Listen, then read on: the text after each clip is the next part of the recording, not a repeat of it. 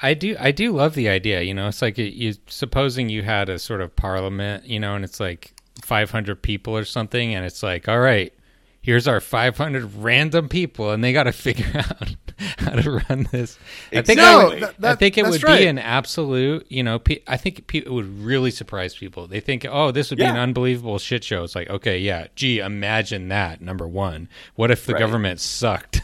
But number two. Right. I mean, what is Congress's approval rating at this point? How much lower can you sink? Coops, which one of us is starting off? I think it's you. Okay. Welcome back to Left Anchor. I'm Alexei the Greek. And I'm Ryan Cooper. And hearty welcome to our try guest for the third time. Returning champion. Returning champion. Yeah. Welcome, Just Ross. Hi, everyone. You knew him by his voice. We didn't even have to say his name. It's that sultry voice. That basso profundo. I was about to try to go hi. There we go. It's I was like, hi. And then it just goes, hi. Nothing came out. For all the listeners at home, if you've ever recorded yourself, maybe you know, but if you haven't, you get really self-conscious about how you sound when you're being recorded. And, I don't. And no, our voices vary so much. It's amazing. I've noticed. Yeah, no, I kind of wanted to try to do a podcast where I just sound like Arthur Morgan from Red Dead Redemption 2. Have you all lost your goddamn minds? Ooh, we got to get Spross for some clips that we can just, it's great. Yeah. Well, Coops, what are we talking about today? What did we read with the Spross? Well, we read, everyone's favorite intellectual and, maestro of civilizational discourse, Ross Douthat, on meritocracy and aristocracy. And basically he had two columns in which he used the death of George H.W. Bush as a kind of jumping off point to say that meritocracy is kind of the god that failed and a poor way for organizing a society. And then when that got a lot of, I think, fairly deserved blowback, yeah, he said, oh, the WASPs, we need the WASPs again.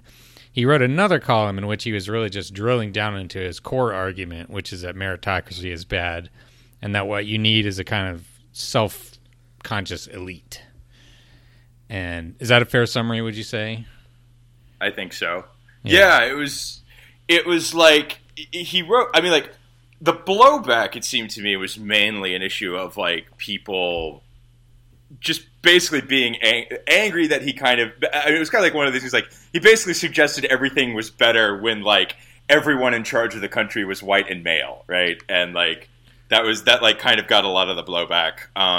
If we could only make America great again, Right. But well, what was interesting to me about the whole thing is there is this strange overlap between that particular conservative critique and sort of the left-wing critique of society, in the sense that both of them reject meritocracy, I think, as, I don't know if you could say they reject it as an organizing principle or just reject it as it's certainly coming from the left. I think it's more a rejection on the basis that just you can't have an actual meritocracy. The whole idea kind of, as soon as you have an elite that is in a position of hierarchical power, they perpetuate themselves in perpetuity. They have the structural ability to do so. So meritocracy inevitably destroys itself. This is kind of the Chris Hayes argument from Twilight of the Elites, which I think he based on previous arguments as well. But what is interesting is it creates, I think, this interesting three-way argument where you have conservatives come in and say meritocracy isn't good because it makes elites too confident. It makes them believe they got where they are in their position of power through their own hard work and struggle and superior intelligence, et cetera, et cetera. And it would be better if we went back to the old school, WASP elite or otherwise, where the elites knew they were elites and, the aristocracy was perpetuated itself, but it was at least aware that it was doing this. And so it had a certain sense of noblesse oblige. I don't know if I'm pronouncing that correctly. And then you have sort of the center-left liberal crowd that comes in is like, well, no. Like, meritocracy is good. We have like diversified the elite. We have brought in women. We have brought in people of color, et cetera, and this has made the elite better. And then I kind of feel like the left, or at least me, I don't know how much of the rest of the left I'm representative of, but I just come you. in. It's just you. It's just you, me. Jeff. But like, I come in and I'm just like, maybe like going back to the old WASP model would result in a more self-aware elite, but I'm just not sure that whether or not the elite is self-aware matters all that much in comparison to the fact that they have power and the elites have become self-aware. Right? Yeah. It's like I'm not sure that the elites pulling a Skynet and realizing their own nature like actually matters. And so I come in and it's kind of like, well, I agree that like the arrival of a diverse, gender and racial diverse meritocratic elite didn't actually improve the elite all that much, but I'm not sure going back would matter because we're debating the internal moral quality of the elite, and I just don't. I'm not confident that matters in any way, shape, or form compared to like the importance of, structurally reforming society and taking down capitalism and all the rest of it. Blah blah blah blah blah. Yeah, baby. Here's a quote that beautifully. I don't know. Did I sum up all that well? I don't know. I liked it. It's a good. I liked it. I got the goosies right. Is that a term for goosebumps? I goosies? have no idea. I might have just made that up. I don't know. Here's a quote from the Doothet. Quote, "One of the lessons of the age of meritocracy is that building a more democratic and inclusive ruling class is harder than it looks." Oh dear. "And even perhaps a contradiction in terms. You can get rid of the social registers and let women into your secret societies and privilege SATs over recommendations from the rector of Justin and the headmaster of St. Crotlick's." I can't even pronounce it. "And you still end up with something that is clearly a self-replicating upper class, a powerful elite filling your schools and running your public institutions." So there's this purpose in Doothet's argument to find a way to have not a better society, not a more diverse society, not a more democratic society, but a better ruling class. And there's such a beautiful giveaway in that. Like, he's trying to come out as the reasonable, compassionate, thoughtful pundit and fully admits that the utopia for which he seeks is to find a very good ruling class to subject us all to, which I think says it all, about something he's making explicit that is otherwise implicit in what we might call our representative democracy. Yeah, and there's the aspect of maybe over focus on the qualities of the elite, and like, how do we cultivate the learned philosopher kings who will do the good things, make the quality decisions that we all must, have. And yeah, that's one aspect of it. And I think what struck, when I wrote a little bit of a response to this, and after thinking about it a little bit more, I think that, he lands some very good blows, I think, against the current meritocracy, but I think it's a pretty open question as to whether the current ruling class is even trying to be democratic or inclusive, or whether it's just like a sort of an aristocracy of quote unquote brains, and so that's like kind of two different things. And then secondly, you think about the previous ages of aristocracy, and it really seems as though Douthat is romanticizing the past. And this is kind of the problem with aristocracy, is he's trying to counterpose it with the current system and being like, oh, aren't things better?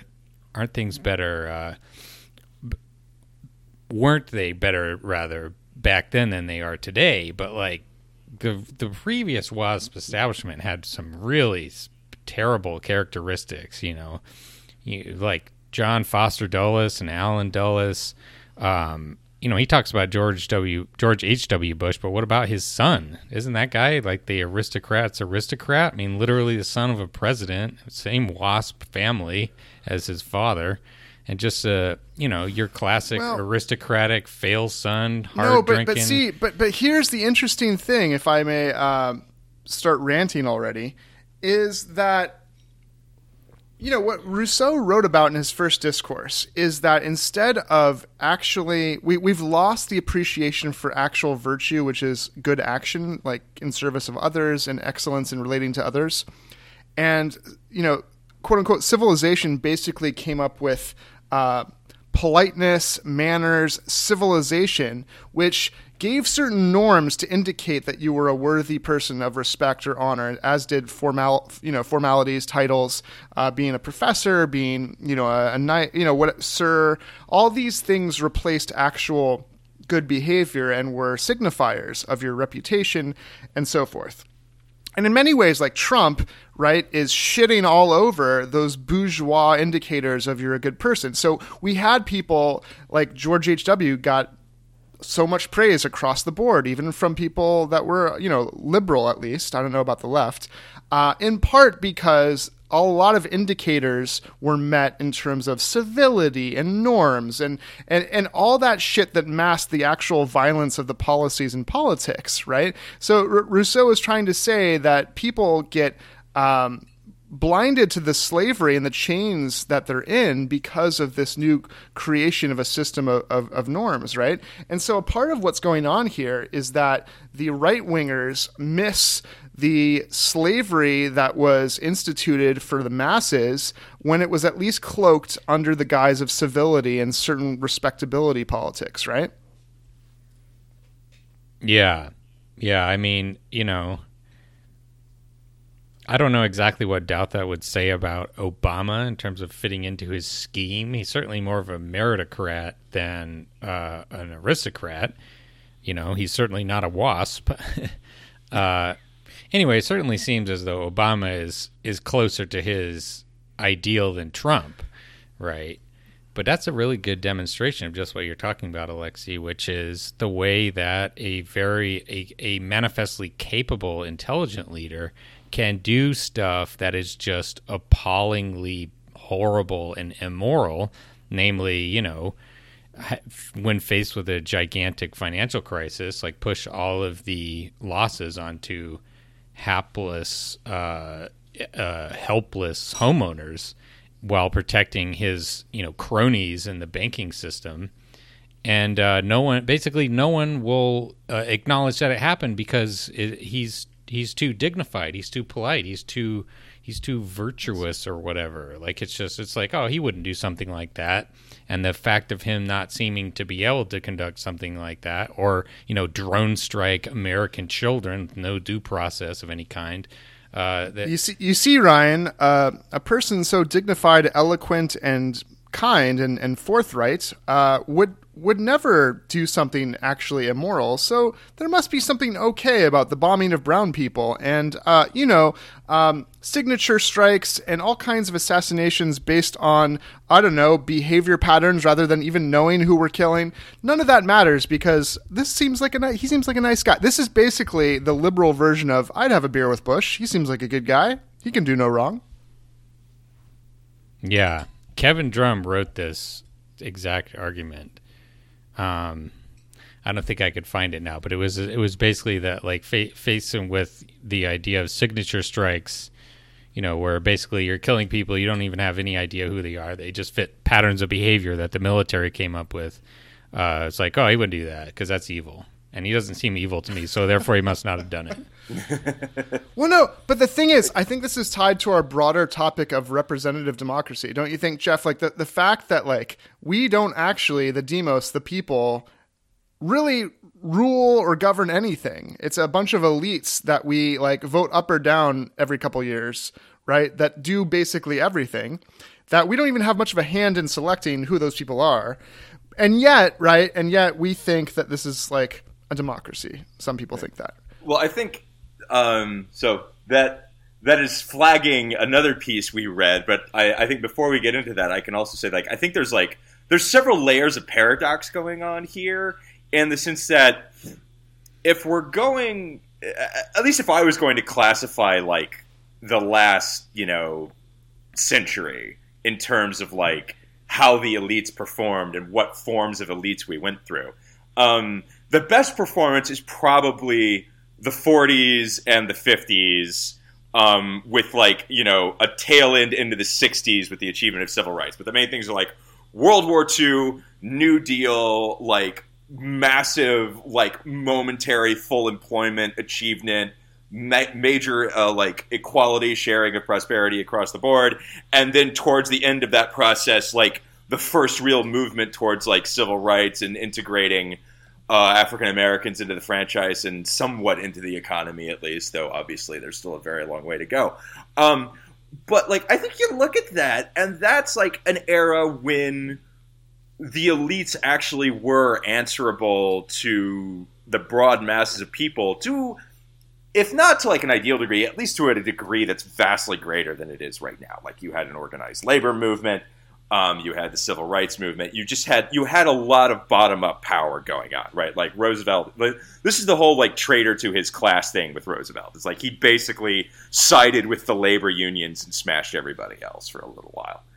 And then you get into the 60s and 70s, and I would say the 60s and 70s is where you have like the WASP Unbound moment.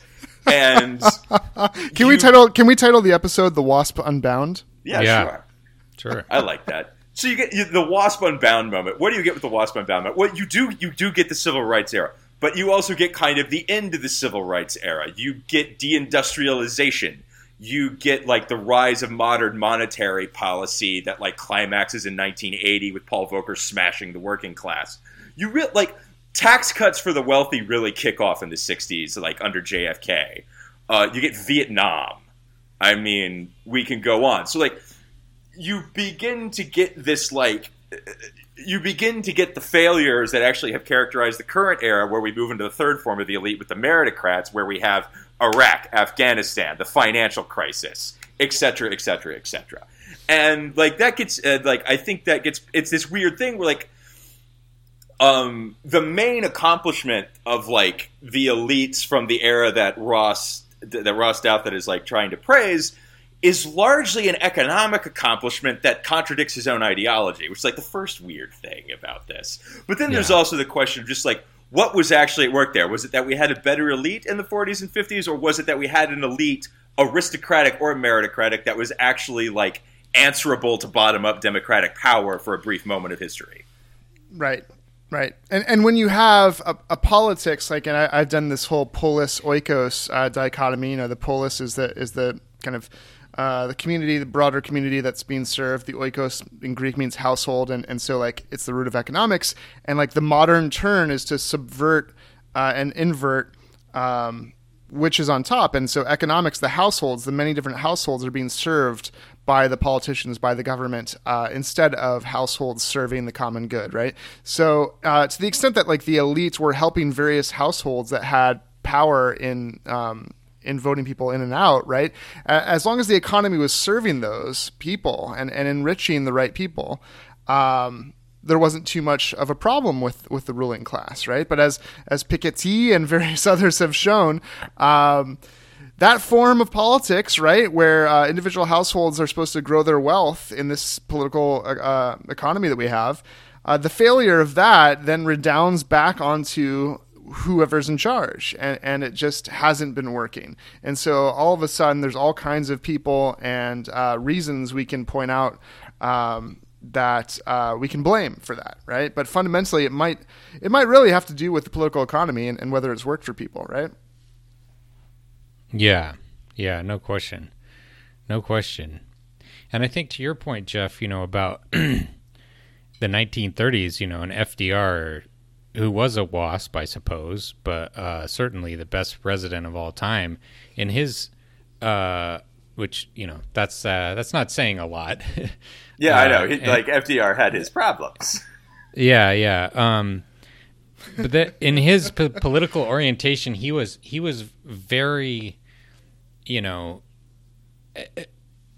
elite skeptical and contemptuous of his own class later in his presidency. As he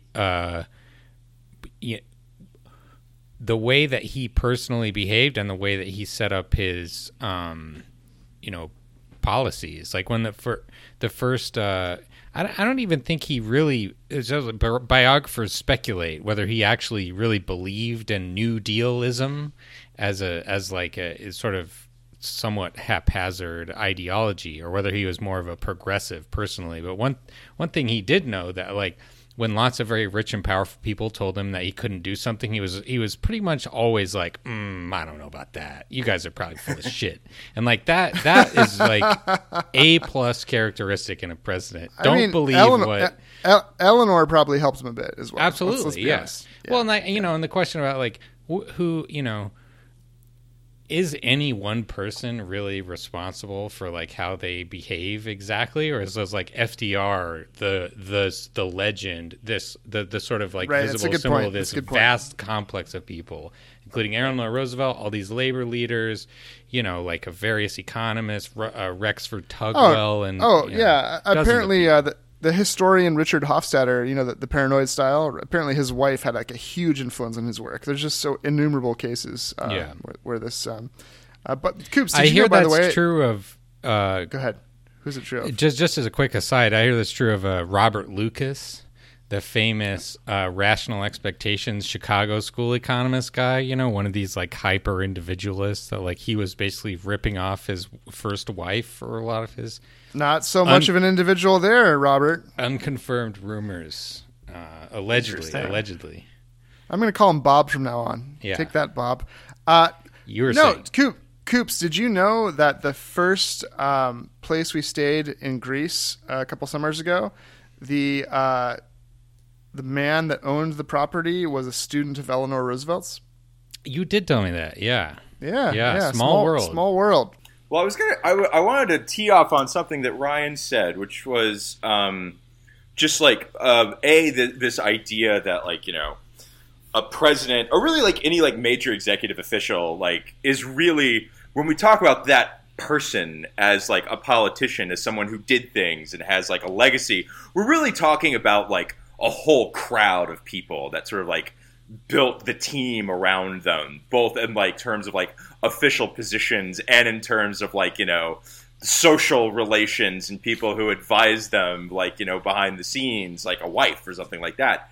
And I think that's very true. And B, I was actually wanted to pick Ryan's brain a bit more about like how Roosevelt went about building his team, because I think it'd be interesting to contrast that with something like today with like the Obama administration, where they it's like we're going to get the best and the brightest for everyone. And when you do that, you actually wind up pulling from a very small and narrow socioeconomic pond, because there's like a few institutions that are at the top of the credential ladder in their respective fields. So you yank everybody from that, and you wind up with like people who have like a very narrow set of experiences and a very narrow set of worldviews a lot of the time. So I was wondering like if FDR's team could be held in contrast to that in any particular way. I'm definitely not a super like expert on the Roosevelt like administration exactly. And I do know that, the big part of the brain trust was like some pretty high status like guys. So there was Rexford Tugwell, who was from Columbia. There was Adolph Burrell, and Raymond Moley. I think they were also from Columbia. However, they were like pretty heterodox, especially Tugwell. Tugwell is like a real radical. He was a big like central planning type of guy. Like he was, like I think you could say pretty clearly a democratic socialist type of in his sort of basic outlook. But there was it was also just like what's his there I can't remember his name, but I know that in his attempt to change the gold standard, FDR went around until he found this like agricultural economist, I think from Cornell, a guy who was like way down the, total nobody at the time. Can't remember his name. But basically he just said, what FDR wanted to hear, which is that you can do what you want with the gold standard, that like it's basically crap and you don't need to worry about it. And so like, yeah, specific lessons, I don't know. I mean, I feel like it goes to show the importance of having someone who is, like he clearly did want to get people who knew what they were talking about, like they had some experience, but at the same time he was, I think, biographers would agree that in the, the classic guys like Irving Fisher, the classic economist, he was a guy who was like, in like 1929, like I think that stocks have reached a permanently high plateau. And so when he was, that when the economy's melting down and all these economists were like, well, you can't do anything, you can't do anything different than what Hoover is doing because that would be irresponsible. And I think like FDR had the necessary skepticism that I would say it was almost certainly like radically fueled by the collapsing society around him. When he was like if he had been president at a different time, he probably would have been like, well, okay, these guys seem to know what they're talking about. But when it's like literally the worst economic catastrophe that has ever happened. Can I also say that Irving Fisher is the nerdiest name ever and possibly the person that will never take a risk? I just think like Irving Fisher is a guy that like plays everything in the most risk-averse way possible. I'm just saying Irving Fisher, you want him to do your taxes, to quote When Harry Met Sally, but Irving's not going to do it for you in bed, nor is he the guy to like be bold when it comes to economic crisis. I'm just going to say. Yeah, but when during the transition period, and all of the the big shot economists, I think Fisher may have been among them. But anyway, there's a bunch of people who are just like, all right, FDR, you can't do anything with the gold standard, and he just sort of grinned and nodded at them. And he's like, okay, sure, yeah, whatever you say, boys. And then it's the second he got into office, it's like, I'm confiscating all the gold in the country. And we're basically breaking the gold standard right here. This kind of predated the era of meritocracy in the sense that there was this kind of neutral, quote-unquote, non-ideological, technocratic ethos, right? That is what both the left and the right are critiquing right now, this notion that if we just get like smart people, that they can just like pull the levers of government in the correct way, and that's all we need. And politics can basically be reduced to a science in this way, which is totally absurd and part of the problem. So that predated that notion, I think, right? And so part of the failures of meritocracy that Chris Hayes documented in Twilight of the Elites, and that we've seen, and the response to it on the right, like in Trump or in Douthat, and on the left, is this neoliberal fantasy that economics, right, which is just oikos, which is just about like how the levers of the transfers of wealth can be kind of fixed through governmental means, replaces ideology and ideas of the good and normative questions. So it's really, I think, that's really being attacked from both the left and the right because it's failed, because it's not true, Yeah, listen, I've had this interesting experience just because my college degree is in filmmaking. So what the fuck am I doing reporting on economics? And yet, I've been doing it for about 8 years now, and I do get the funny sense sometimes that I've come to understand this stuff better than a lot of the people with PhDs, which makes me nervous to say, but I am kind of willing to stand behind it. But one of the things that's impressed on me is that I think expertise is important. And here I'm relating this to the economics field, but I'm sure you could expand this point to other areas. I think expertise is important, but my car mechanic is an expert in cars, right? No one would consider him an elite or a credentialed person. That's a blue collar role. But it's just he built up knowledge over time by dealing with his particular field on a day-to-day basis, or her particular field. I'm sure a lot of car mechanics are female. And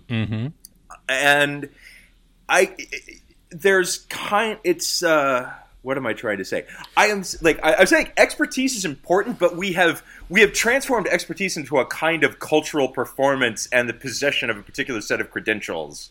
And I think there's like a lot of things. Economics is one, but there are a lot of fields in the world that like just a normal person could like master with a few years and just the opportunity to do so. So this is a great point. This is the difference between true excellence, which is a skill which anyone can accumulate through practice, right? And pedigree, which has to do with what's required for you to be recognized as excellent, right? And that disconnect, that disjuncture, is what Rousseau was attacking, right? So the same first discourse I was talking about on the arts and sciences, he won an essay contest that was supposed to be about how the arts and sciences lead to the purification of morals. And he basically said, no, fuck that. That's actually been the root of all evil. And his point was, like, true philosophers are great, but Socrates didn't publish shit. He didn't have fucking tenure. I'm using 21st century language, but like he's saying that like there are people that are artists, there are people that are philosophers, there are people that are good at things, but what gets recognized, reputation gets built off of bullshit. It gets built off of how well you talk, not how well you can do things. And as we know in capitalism, it also has to do with your connections and the structures that feed the Brett Kavanaughs through the system. As long as you act manly, get drunk, and rape women, apparently, then you can get to the Supreme Court. Allegedly attempted. Yeah, he's a public figure, so I have a free speech, wider latitude. I can say things. Public figure. Okay. No, but that's the but no, seriously though. So the point is, our quote unquote meritocracy is not actually based on excellence. Right? It's based on who people say should be in charge, which usually has to do with wealth and power, not with actual merit. Yeah, and there's a distinction there, which I think is a move that I think that the sort of technocratic neoliberals tend to make, which is worth drawing out, and that is, so you talk about a mechanic, you talk about a doctor, a surgeon, or an airline pilot. And that's like a very clear case of for doing something that looks like meritocracy, at least in some ways, even though, like a lot of times the people who are flying the plane are just like the people who have put in the most hours as opposed to like pass the most tests or whatever. But at any rate, so here is a very well-defined set of skills that you can develop, and you can see very clearly what is going on and what the standards are and what good performance means. What good? You can define good. You can define the good, exactly. And then you're transferring that sort of intuition that we should have the best pilots flying our planes, or at least like the pilots that fly should be very good, up to a very high standard of surgery, very high standard of, doing physics or something, and then you transfer that into the political realm. You're like, oh, I want the smartest, the best people to be doing politics, as if politics is this sort of thing like flying a plane. As if you just need to do you just need to operate the levers correctly, and it's not. To be fair, it's not mechanical in that way. But to be fair to like political philosophy, literally, Plato's Republic is about this, and there's an analogy of like a boat being captained and how the problem for philosophers is that the unwise don't recognize wisdom. And so you have someone who knows how to like captain the ship because he's looking at the stars to see, how to do it. But because the unwise don't realize that's how you figure out your location and find the way that the ship should go, they think he's just stargazing. And so they kill him, and they just like vote for the person that basically, they just throw. So this is where politics come in. They put the person that's the smooth talker, right? That's like the sophist in power, rather than looking to who actually knows what is worthy and what's necessary to kind of actually do the thing to which the person in charge has to do, right?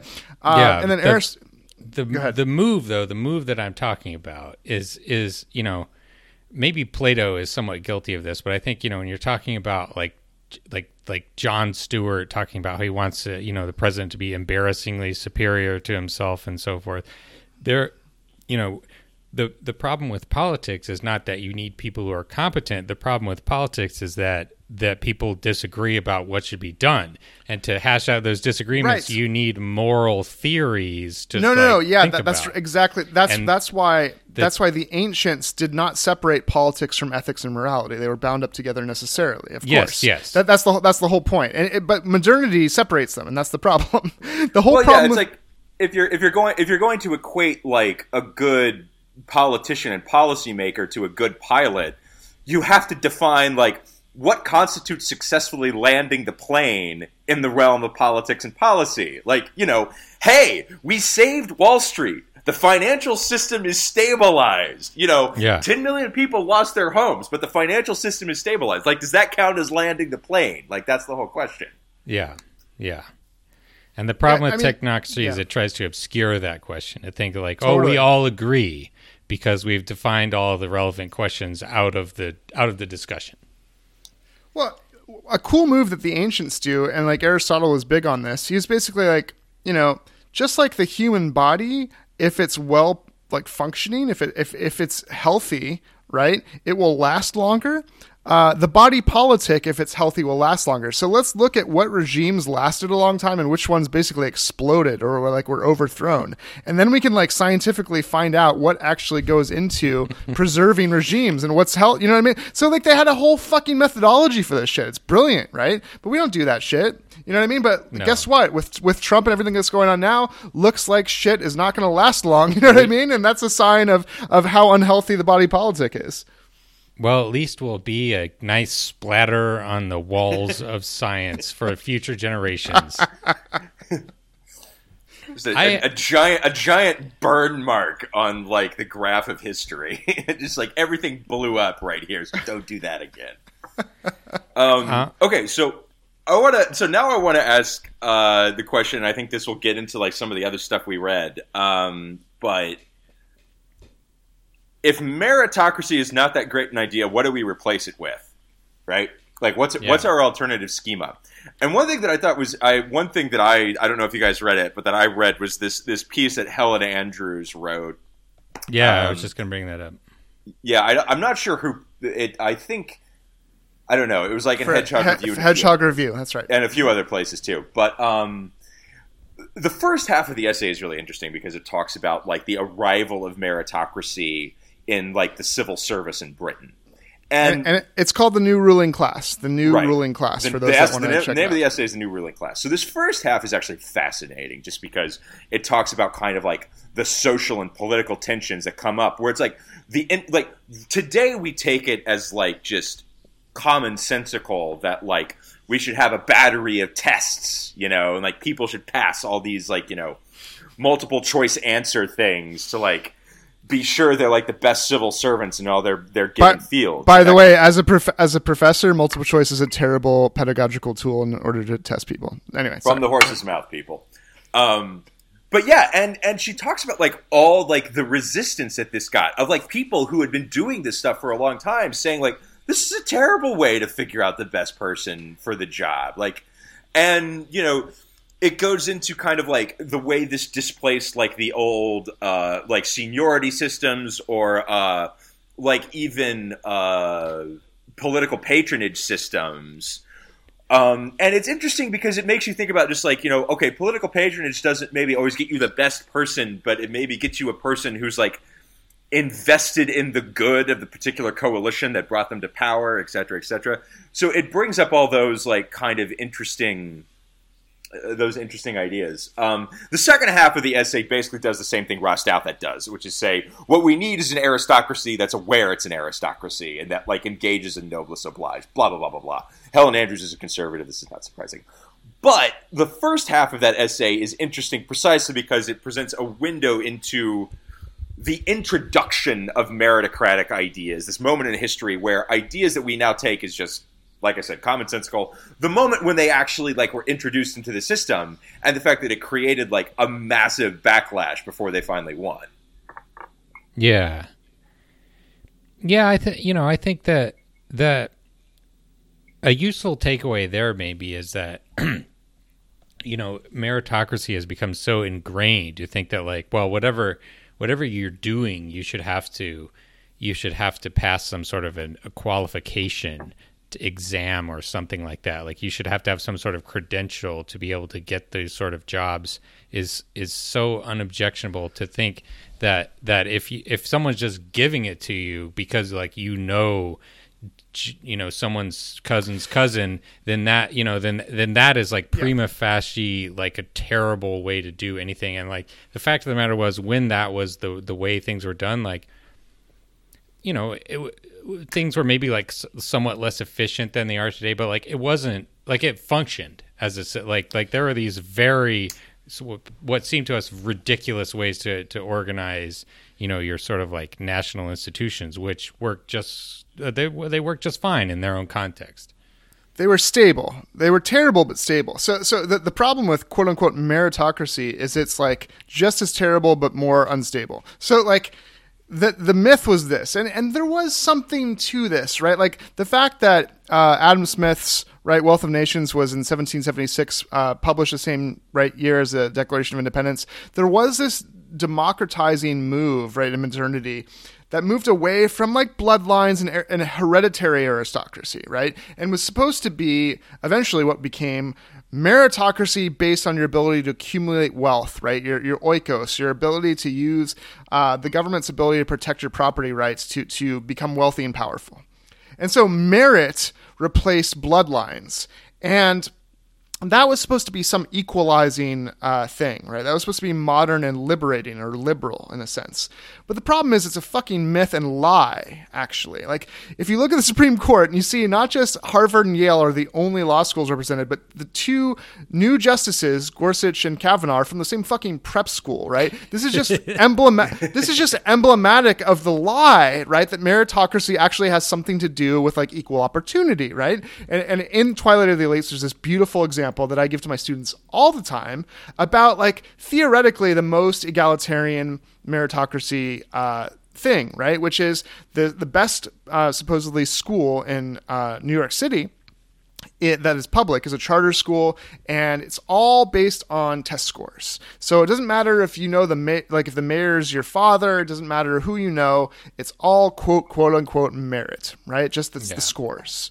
Except of course the fucking rich kids game the system by hiring tutors who know the test to teach them how to game the test. And so it actually replicates exactly the inequality because there is no such thing as equal opportunity if you don't adjust the actual resource distribution, right? And so like meritocracy is a myth. It's a lie in order to mask the social relations and power relations that basically just recapitulate all of the inequality that stems from the system to begin with, right? And it also lacks all of the kind of aesthetic pleasure of kind of the royal family or any right, like all the things that like the people who were subjugated before actually were kind of pacified with, the pageantry and kind of the civility and the, pinky in the air, civility, whatever, that's gone too now, right? And it's less stable. So we have like a less stable, bullshit, vulgar version of aristocracy now. Yeah, right. People, their only skill is taking tests. And so, of course, they're terrible at being in charge of the United States because all they're good at is filling in bubbles. You spend your entire life like being an apple polisher, and you create it's a people who can't find when it comes to practical knowledge, Right. Well, and this is one of the things that like when I was reading Helen Andrews' essay, that like it kind of sparked me because I was thinking like it almost like it, and it kind of scared me for a second because I was like maybe political patronage isn't like the worst system in the world, just because like let's say you get something like an FDR where you have a regime, an administration, however you want to put it, that comes to power that clearly owes its arrival in power to like an organized like labor upheaval, an organized labor movement, that kind of thing, and then they distribute like positions of control within the administration based on patronage. So what you're going to get is people who are in those different positions who are loyal to a particular definition of the good. Like we said, like they have, like, because this is like a labor like driven movement, or like a movement driven by like we need to like democratize the economy, distribute wealth equitably. Like, you've defined what it means to land the plane, right? And you are now going to put people in positions of power who like all share that definition. And then getting back to the other thing that I said, just like, okay, they haven't like passed all the credentials and passed all the tests, but like, again, like most of these fields are fields that like, you can master from a kind of blue collar perspective, right? You just like, if you just like, grind away at them for a few years, even if you grind away at them in obscurity, you can figure out the main points. So like, you can get people through the system who aren't going to like wreck everything, right? They're going to run it well, and they're going to run it with like a good vision, of the good. You get what I'm saying. Yeah, totally. Look, it's not hard to be Brett Kavanaugh, to be like a drunken frat boy who like allegedly molests women and, is the valedictorian and is on all the sports teams. He just happened to be placed in the right prep school, and he's like, okay, I just need to be a drunk frat boy, and then I can get ahead in life. And get straight A's. Yeah.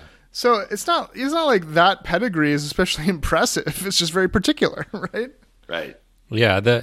And this, I think, maybe to round out this part of the discussion is to,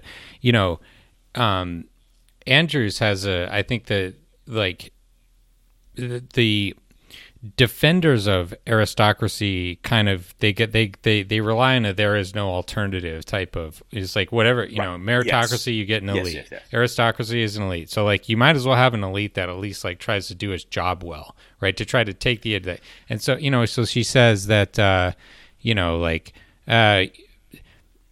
for one thing, the minority of families willing to do whatever it takes to get into Harvard will still do whatever it takes to get into Harvard. They have adapted to new admissions criteria before, and they will do so again.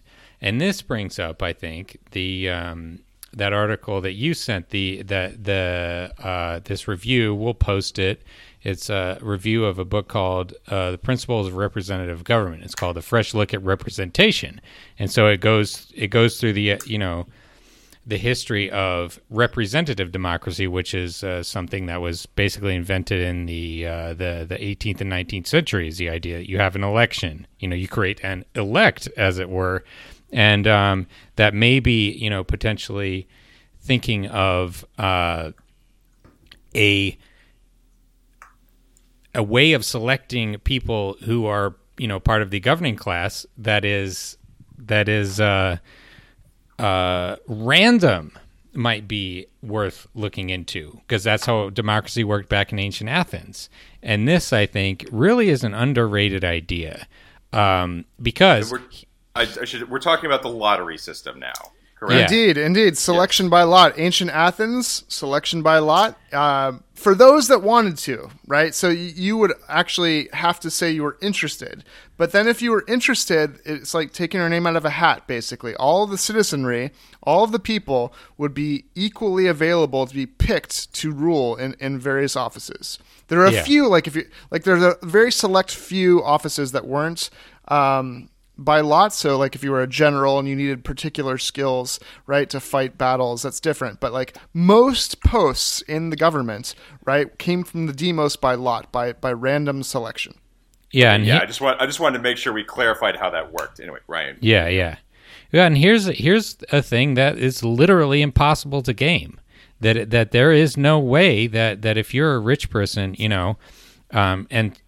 supposing you set up your Harvard admissions system, not that Harvard is really, where we should be getting all of our, congressmen or whatever, but you could set it up such that like, okay, we're going to set like a standardized test score, which is like really not that high. It's like you got to have a GPA of 3.0 and, 1200 or whatever on the SATs, like something that's really not that difficult to get, that like probably like half the graduating high school students could get. And then we're just from there, we're just going to draw names out of a hat. We're just like everyone who applies, we're just going to pick them at random. You can't do anything about that if you're an elite person, if you're Malia Obama or whatever. And I think similarly, if you were talking about Say that a third of or a half the House of Representatives was selected in this sort of fashion. Could that possibly be any worse than the system we have now? Like, almost certainly not. I think it would be a huge improvement. Like, you can't possibly argue me out of that idea. Totally. Well, for a number of reasons. I don't know which ones we want to get into, but like, this is what most of my students don't realize, that what we call democracy today is a modern invention that's quote unquote representative democracy, which is actually aristocracy, right? So like ancient what we call direct democracy is this notion that literally the people or the poor or the masses or everyone had equal opportunity to govern, be governed, to propose laws, to challenge laws. Today the only form we have of this is like there's referendums, there's juries, which are by lot, except the juries in ancient Athens were like composed of 250 citizens for a jury, right? Like, so it's like really you get the sense that, they really wanted lots of voices, right? And it was like lots of random voices. And there was truly like the people governing, right? Which is very different from rule by the elite, because the point that Bernard Manet, or however you pronounce his name, is making in the book, and I teach chapters from this book, he's making a great point that like necessarily any form of election, right, like Ryan intimated, the elect, is about selecting based on some kind of ranking, some type of hierarchy, right? So you're trying to elect the best on some kind of criteria. And that means you're definitely not doing rule by the people, which is basically supposed to be without regard to who they are or what the differences are, right? Right. We're not trying, right, under the lottery system, we are literally rejecting the idea that we should be picking the best. And we are just saying we should pick a random sampling that gives us an overall representative population of like the greater population, an overall representative elected or set of officials that it truly is just a random sampling to give you kind of like a microcosm of the greater society they're supposed to be governing. Yeah. And I do love the idea. It's like supposing you had a sort of parliament, and it's like 500 people or something, and it's like, all right, here's our 500 random people, and they got to figure out how to run this. Exactly. I think it would right. be an absolute, I think it would really surprise people. They think, this would be an unbelievable shit show. It's like, okay, yeah, gee, imagine that, number one. What if the government sucked? But number two. Right. I mean, like, what is Congress's approval rating at this point? Like, how much lower can you sink? Yeah. No, but what if like the solution isn't about finding the genius that has a certain skill set that we need, but instead have people that actually are tethered to reality and have like some understanding of the needs. Now, granted, this is in a way what the House of Representatives was supposed to be, right? Like so like the House and the Senate were based on two different models of representation, and if kind of the Madisonian era proportions would have maintained, we would have like 27,000 representatives in the House today based on our population or something like that, right? So like they thought that the House of Representatives was really supposed to be based on not kind of like expertise, but like, oh, you look like me because I'm a farmer and you're a farmer. Let's put 10 farmers in there, right? Like, let's just like literally like try to mirror. It's called mirror representation. Try to mirror the population. Well, and the Senate was supposed to counterbalance that in a way and try to be kind of the elites that are going to refine and enlarge. Right. The Senate was supposed to be the House of Lords. Right. Yes, that's exactly right. Yeah. So you have the passions and the will of the people in the House, and you have kind of like the cooling effect of like the moderating influence of the House of Lords. Right. And they thought this shit through, right? But like today, we don't have any of that. Like the representative. We have two Houses of Lords. Yes, exactly. That's right. Yeah. Exactly. Yeah. Yeah. I mean, but like, imagine that. Like, you could just imagine something like where we had like 27,000 representatives in the House, but we also like, what if we just banned like private contributions to campaigns entirely and set up some kind of like lottery system to say we will have X number, like, I don't know, I'm just making shit up at this point, but like X number of people can like run for office in any given district, and we have some way of sorting them. I'm not sure how it would work, but then we just give them a pot of public money and say, "Go campaign, do your best to get your message to the people, and see who they pick." Spross, did you know in ancient Athens, anybody could just basically show up at the assembly and propose a law at any point? I mean, that sounds brilliant. Isn't that amazing? Is that I would? cool? I have a whole list. I could walk into the House of Representatives right now and be like, "I've got you guys covered."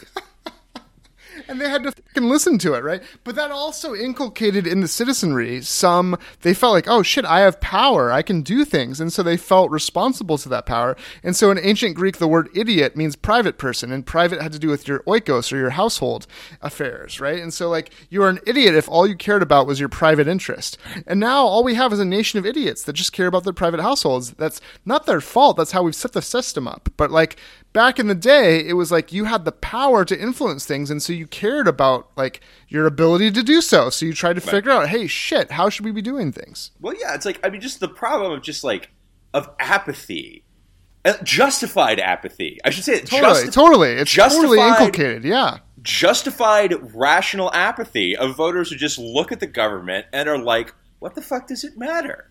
Yeah. No, and they're right to do that. They are correct to have and all we do is people, and this is Bernard Manet, like this is his point. All we do is vote up or down. And so we're like, are these assholes helping us or not? Nope, they're not.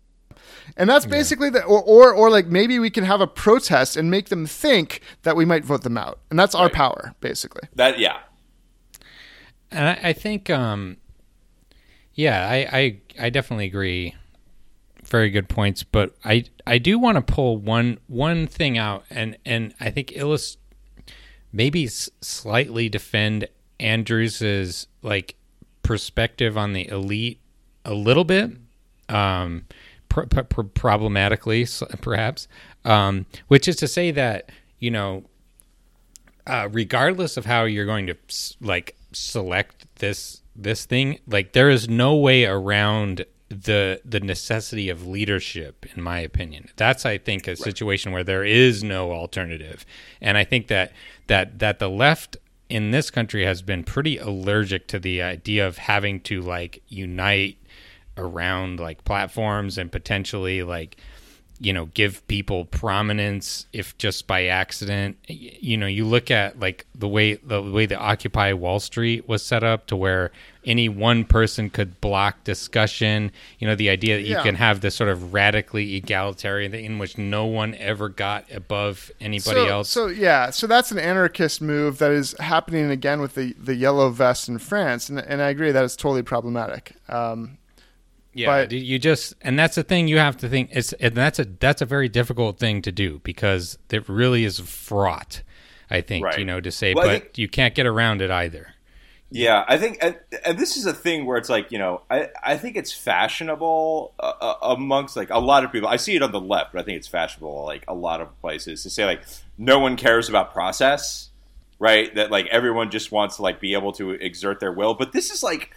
This question of leadership and how to like you have to have a leadership. There is no alternative to leadership, but you also have to have a structure, an institutional structure that prevents the leadership from perpetuating itself, that ensures this like this churn and this sampling from the people, like in a genuine sense.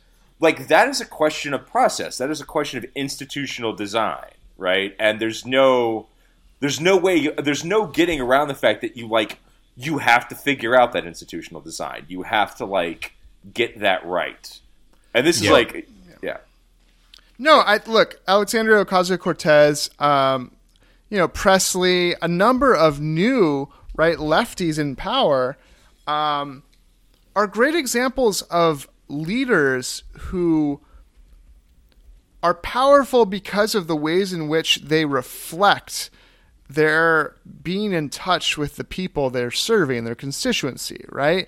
They have talents, right? They have charisma, they have like intelligence, they have various skills that are really important. But like unlike Beto, for example, right?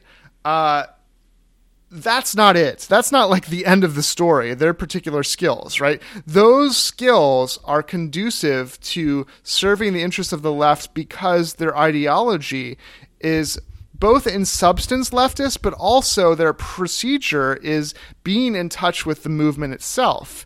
and dictating how they act in accordance with the masses, right? So I think that leader, and it's super important. Like if you look at Varoufakis, right? Like, and what happened with Chypras and Chypras folding, like, I don't know what the idiom would be, like, yes, whatever folds really easily, right? Alexei Tsipras folded and the Troika dominated him, but if potentially Varoufakis wouldn't have, right? So like in those moments, the whole tide of history could turn based on great leadership and great particular skills.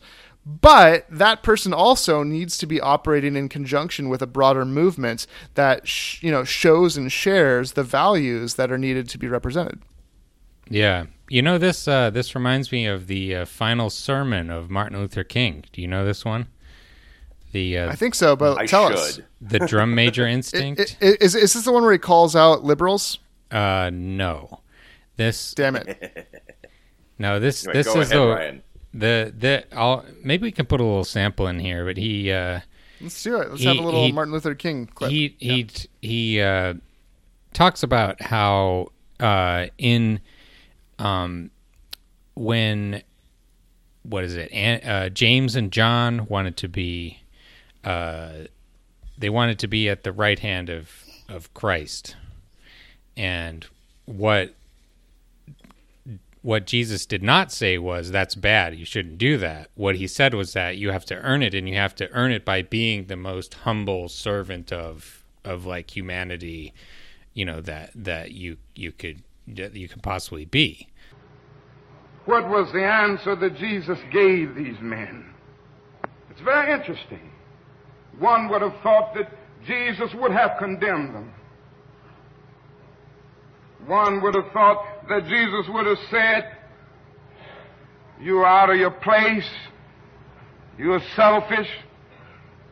Why would you raise such a question?" But that isn't what Jesus did. He did something altogether different. He said in substance, "Oh, I see. You want to be first? You want to be great? You want to be important? You want to be significant? Well, you ought to be. If you're going to be my disciple, you must be." But he reordered priorities. And he said, yes, don't give up this instinct. It's a good instinct if you use it right. Yes. It's a good instinct if you don't distort it and pervert it. Don't give it up. Keep feeling the need for being important. Keep feeling the need for being first. But I want you to be first in love. I want you to be first in moral excellence. I want you to be first in generosity. That is what I want you to do. For an atheist, Coops knows his Bible really well. I mean, best kind of atheist. So I wanted to drill down a bit more on this question of like I said, I agree with Raya that like the one thing we are dealing with here is the question of leadership, which is a necessity, which is there is no alternative to having leadership in a movement, to having leadership in a regime. And so you're met with the problem of first, like, how to pick that leadership, how to churn that leadership, how to bring in new leadership on what kind of time scale and what kind of manner to, like, shift regimes, that kind of thing. But also, like, the question of how to make sure that leadership does not translate into a kind of sclerotic elite that is then able to just perpetuate itself materially, economically, etc. over time. And, like, one of the things that's interesting to me about this is, like, we shit a lot these days on the Founding Fathers and the design of the American government, rightly, I should say. Because, like, the existence of the Senate is terrible, etc., etc. Filibuster's terrible, blah, blah, blah, blah, blah. But, like, the problem they were trying to solve of, like, how to build institutions who deliver good leadership is a genuine problem. And it is a problem you have to solve. And it is not obvious how to solve it. And, like, yes, they, like, approach that problem through the lens of, white land-owning male aristocracy. slaveholding, male, landowning, white aristocracy in many cases. But, like, the problem is still a problem, and even if, like, you're coming at it from a better perspective, you still have to address that problem, and you cannot escape it. Which is, like, one of the things that, like, this is one of the things that I find interesting about, like, parliamentary systems in Europe. And, of course, Europe has now subjected itself to the European Union, which is a complete fucking disaster. But, like, individual European countries, the parliamentary system, I actually think there's something really to recommend itself to, like, a democratic coalition, a majority coalition that can, in fact, rule and, like, implement its policies without, like, any filibuster, without the cooling saucer of the Senate or anything like that, because, like, it gives a feedback loop. It allows the populace to, like, experience their particular ideology, the results of that particular ideology, and to then render further verdicts. And that involves, like, the whole, like, snap elections, votes of no confidence, like, regular elections, all that kind of thing. But then, of course, we could also, like, build in the whole issue of, like, lottery selection, how that could be applied. I mean, we could go for days and, like, you know, how could we design a good system, like, starting with European parliamentary systems and then, like, building in these questions of the lottery and all the rest of it. But, yeah, anyway, that's what interests me, is this question of how to design those institutions to, like, deliver good leadership that has a definition of the good that is actually rooted in the needs of the people and that has some real expertise, but also is, like, accountable and does not, like, turn into a self-perpetuating aristocracy. Yeah, well, look, like, radical republicanism in the classical sense, like what Rousseau talked about, would be massive assemblies of people. Look, if you've been to a DSA meeting, right, Democratic Socialists of America, it's like 100 people in a room, right? It's like technically everyone has an equal opportunity to inform the debate and the discussion and the vote and everything, but it's not how it actually works out, right? It's like a tedious, like, hours-long kind of mind-numbing experience, and, like, 6 people actually are the ones that talk. And that's a problem, but, like, Often. But theoretically, though, procedurally, that's the thing. It's like, oh, anyone can talk. And this is the, you know, here we go. We're going to talk for as long as it takes. And we can all inform the debate. And, like, theoretically, that's the thing that's much better than having a few elites just represent people, right? Because it's actually something that allows everyone to have a voice. Yeah. Well, then, so how do we address the problem of the fact that it does turn into, like, a mind-numbing? Well, so I mean, most of the time. I could rant on this for a while, but, like, so here's the problem, right? So you have procedural and substantive issues, and they're related, right? So like, procedurally, you want everyone to have a voice, but, like, at the same time, what you want is also to have a system that allows every human being, every person, right, to be the best person they can be to inform that debate and discussion and vote, right? And so we have a problem where now we neither have the procedural access where everyone can be informed and inform the decisions, nor do we have the conditions which give people the freedom of time, energy, skill, right, to be good citizens. So it's like kind of Ouroboros feedback loop problem, right? Where, like, you're talking about, like, the fact that everybody's exhausted by capitalism. Yes, of course. Yeah. Of course. So, of course, the fucking DSA meetings look like that right now because we're in capitalism and we're in a fucking place where people are just going to meetings. Are you fucking kidding me? After working their asses off all day and trying to, like, pay the... So, like, you have to envision what it could be like under socialism differently, because the human being that will be involved in the democratic procedure then won't be the exhausted fucking, like, subject that is conditioned by capitalism in all the ways that it is now. You know what I mean? So, like, that's the thing we have to work towards. But it's a paradox. But, like, we have to undo the things that make us unable to be the people we need to be. Right? Envision a world where going to, like, the weekly town hall meeting is actually a pleasant experience. It's fun and pleasant. There's plenty of time. You've thought about it. It's interesting. People aren't stressed. You don't have to worry about the bills. You don't have to worry about your kids. Like, that's a fucking different assembly. You know what I'm saying? Here's a concrete example from something I was researching today. So the United States is the only country in the OECD which has no national sick leave. And every other one, even Mexico and Turkey, have a national paid sick leave. However, there are certain states, and one of them is California, big liberal, full of filthy commies and hippies, which guarantees you a paid leave scheme. And here's how it works: if you have worked for a company for 30 days, you can begin to accrue paid sick leave at the rate of 1 hour per every 30 hours you've worked.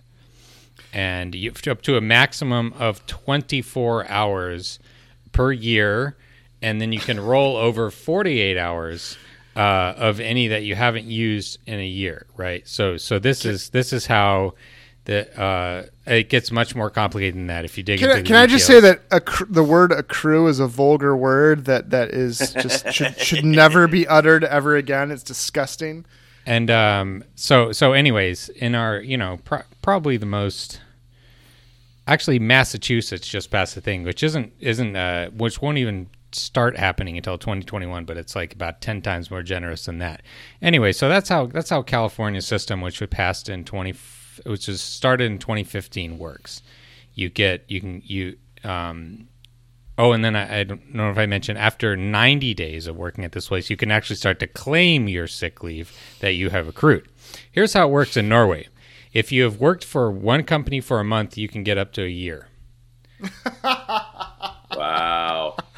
Yeah. That seems to be a difference in the hierarchy of values and who we value, right? Like that seems different to me, right? Yeah, and so, the Norwegian sick leave scheme is considerably more expensive than the one in California, but for whom? Expensive for whom, right? Well, yeah, that is the question. Yeah. Yeah. I mean, like, you could imagine, like, not only is Election Day a national holiday, but you have, like, mandated early voting across the country, like a month's worth. Well, you could just say if you had a parliamentary system, you could say you don't have to vote at all. You just register your party affiliation, and then say, like, once a month you take a census. You just see where everyone is, and you adjust the value the seats in Congress accordingly, right? And so you don't ever have to do anything. Dude, there's so many possibilities. Like, the political imagination right now is so just pinched, as Ryan likes to say. It's a great phrase, pinched imagination. All we can think of is, like, to have, like, a quasi-fascist who wants to kill all people of color and, like just do violence all the time as our solution. But, like, there's so many ways we can respond to the bullshit of meritocracy and neoliberalism, right? Right. 25-hour work week, baby. And then like mandated holidays. Like, federal government just basically tells, like, every local government, you give people holidays for whatever, like, the day of your town hall meeting is, or whatever the fuck that is. Yeah. Well, that's it for this episode. We just wanted to say before we go, wishing everyone a Merry Christmas, Happy Kwanzaa, Hanukkah, any other holidays you might be celebrating. And thanks for listening over the last few months. Yes, indeed. Whatever makes you festive this time of year, we're there with you. So we hope you enjoy it and ring in the new year well. Take care. Last but not least, we have a friendly reminder that we have a Patreon. You can support the show with $5 a month and get an extra episode every week. We really appreciate the support, and it helps us keep this going.